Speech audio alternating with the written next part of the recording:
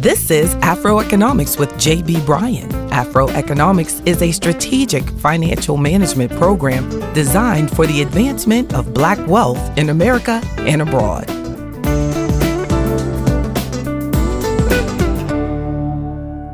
The soul of your money.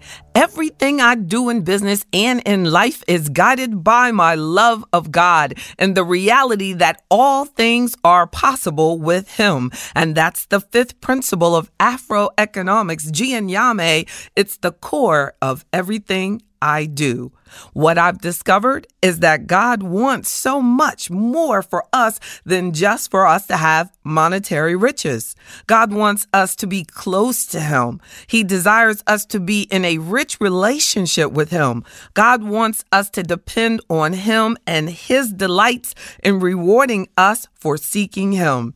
Proverbs 16 verse 3 says, "Commit to the Lord whatever you do, and all your plans will succeed."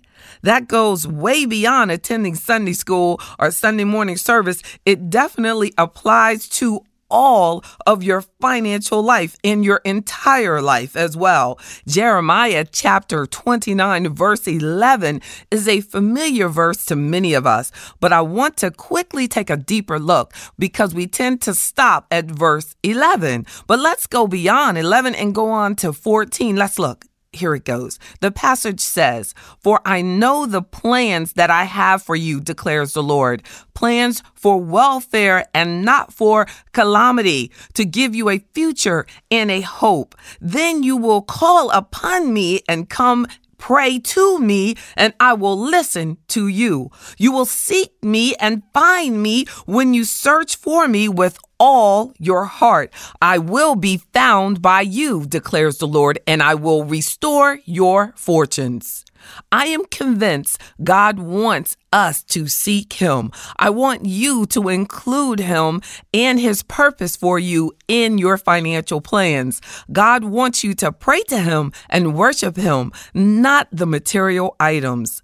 God's purpose can become the foundation of our financial planning. Here are 6 key things of a God-centered financial plan. First, it has to be your God-centered financial plan. It has to be goal-driven. In Luke chapter 14, verse 28 through 30, it says, "For which one of you, when he wants to build a tower, does not first sit and calculate the cost to see if he has enough to complete it? Otherwise, when he has laid a foundation and is not able to finish, all who observe it begin to ridicule him, saying, 'This man began to build and was not able to finish.'" A biblical financial plan defines what's most important. It determines what has to be done to make it happen. It's not caught up on what's trending right now. It's not short-sighted on purchases that don't move you forward, or even looking good to your friends and families don't matter in a God-centered financial plan. In a God-centered financial plan, you're thinking about the future, both for yourself and for your children and your children's children. Another characteristic of a God-centered financial plan is the plan is based on what's real. And what's real to us is true hard work. According to Proverbs chapter 28, verse 19, "Those who work their land will have abundant food, but those who chase fantasies will have their fill of poverty." And also in Proverbs 13:11, "Dishonest money dwindles away, but whoever gathers little by little makes it grow." That's why the lottery and get-rich-quick schemes are not biblical financial planning tips. Work hard. Yes, work hard. And I know it's not fun to think about it, but that's what's real. One of the things most wealthy people share in common is hard work over a long period of time, generally. If they didn't do it, their parents or their grandparents did that hard work. But hard work is generally in there. If you don't have rich parents, chances are you're going to have to put your nose down and keep it there until you start seeing the fruit of your labor. A third characteristic of a God-centered financial plan is the plan must be future-oriented. In Proverbs 13:22, it tells us that a good person leaves an inheritance for his children's children. That takes me to the AfroEconomics principle 1, and that is your legacy. It's our responsibility to build something solid for our children to stand on, even if no one did it for us. Of course, there are historically been institutions in place to prevent the Black community from accumulating anything to pass down, and that is in the past. But now we're dealing with a lot of different things now. Now we're in a society that will allow us to build a legacy. We have no excuses for not doing everything that we can do today. Don't get distracted with what used to exist. We have to focus on maximizing what we can do today for future generations. But there's never been a better time for us to start working towards generational wealth. It has to start now. Characteristic number 4 of a God-based financial plan is the plan acknowledges the worst case scenario and it plans for the unexpected, that worst case. You have to expect the unexpected, because one thing we know is the unexpected shows up at what? Unexpected times, at different times in our lives. Proverbs chapter 27, verse 12 says, "The prudent see danger and take refuge, but the simple keep going and pay the penalty." Proverbs 21, verse 20 says, "The wise store up choice food and olive oil, but fools gulp theirs down." We know people lose their jobs. Cars break down. Accidents happen. We have to plan for these things. You have to have an emergency fund. I recommend no less than 3 to 6 months of living expenses available to you in your emergency fund, especially if you're a single parent or single income household.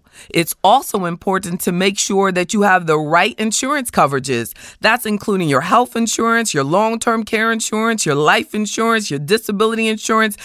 Check out insurances that may be needed for your family.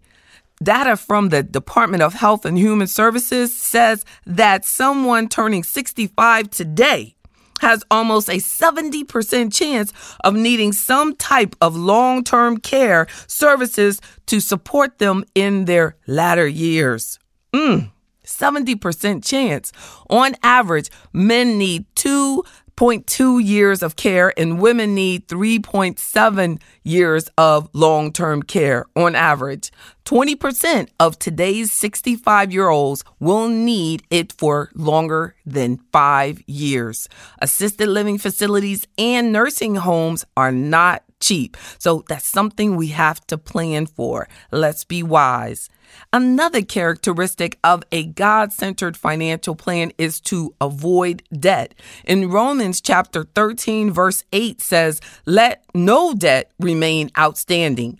That's right. God does not want you borrowing money to buy things that you don't need. And he definitely doesn't want you to put off paying that debt back. Proverbs chapter 22, verse 7 tells us that the borrower is servant to the lender. Getting out of debt quickly isn't just smart, it's biblical, it's godly. The other side is that in AfroEconomics principle number 2, it is self-reliance. Relying on your savings and your own income to buy stuff and what you want and what you need, that's what you have to do. Don't look for other people or institutions like your credit card or the bank or the credit union to create your standard of living. Payday loans, a big no-no. You have to fund your own life. If you can't buy it with your cash on hand, you need to really ask yourself, do I truly need this? A sixth characteristic of a God-centered financial plan is to bring in experts for assistance.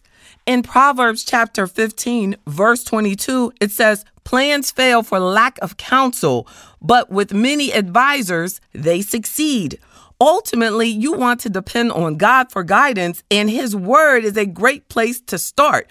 But He's also put advisors in this world to help us understand things and for us to do things correctly. You don't have to do this all by yourself. You don't have to do anything on your own these days. With the internet, you can find awesome experts on pretty much any topic, but of course, be very careful. Seek wise counsel, and your chances of success go through the roof. A biblical financial plan makes you a better steward of the resources He's entrusted to you. It helps you fall in line with Proverbs 27, verse 34, which tells us to be sure you know the condition of your flocks. Give careful attention to your herds. In 3 John chapter 2, it says, Beloved, I pray that you may prosper in all things and be in good health, just as your soul prospers.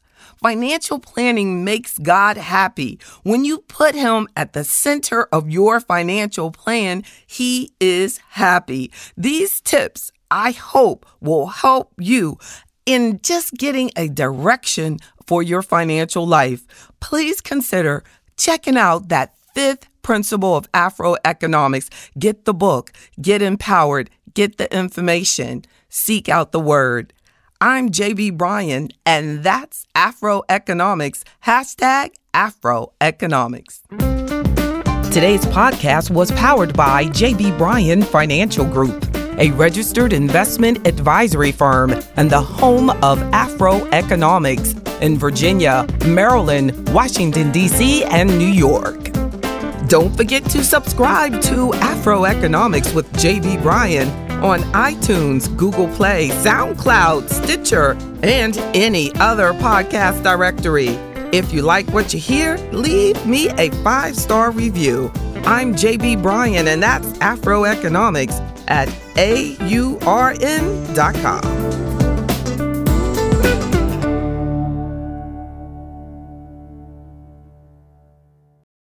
For the ones who work hard to ensure their crew can always go the extra mile, and the ones who get in early so everyone can go home on time, there's Grainger, offering professional-grade supplies backed by product experts so you can quickly and easily find what you need.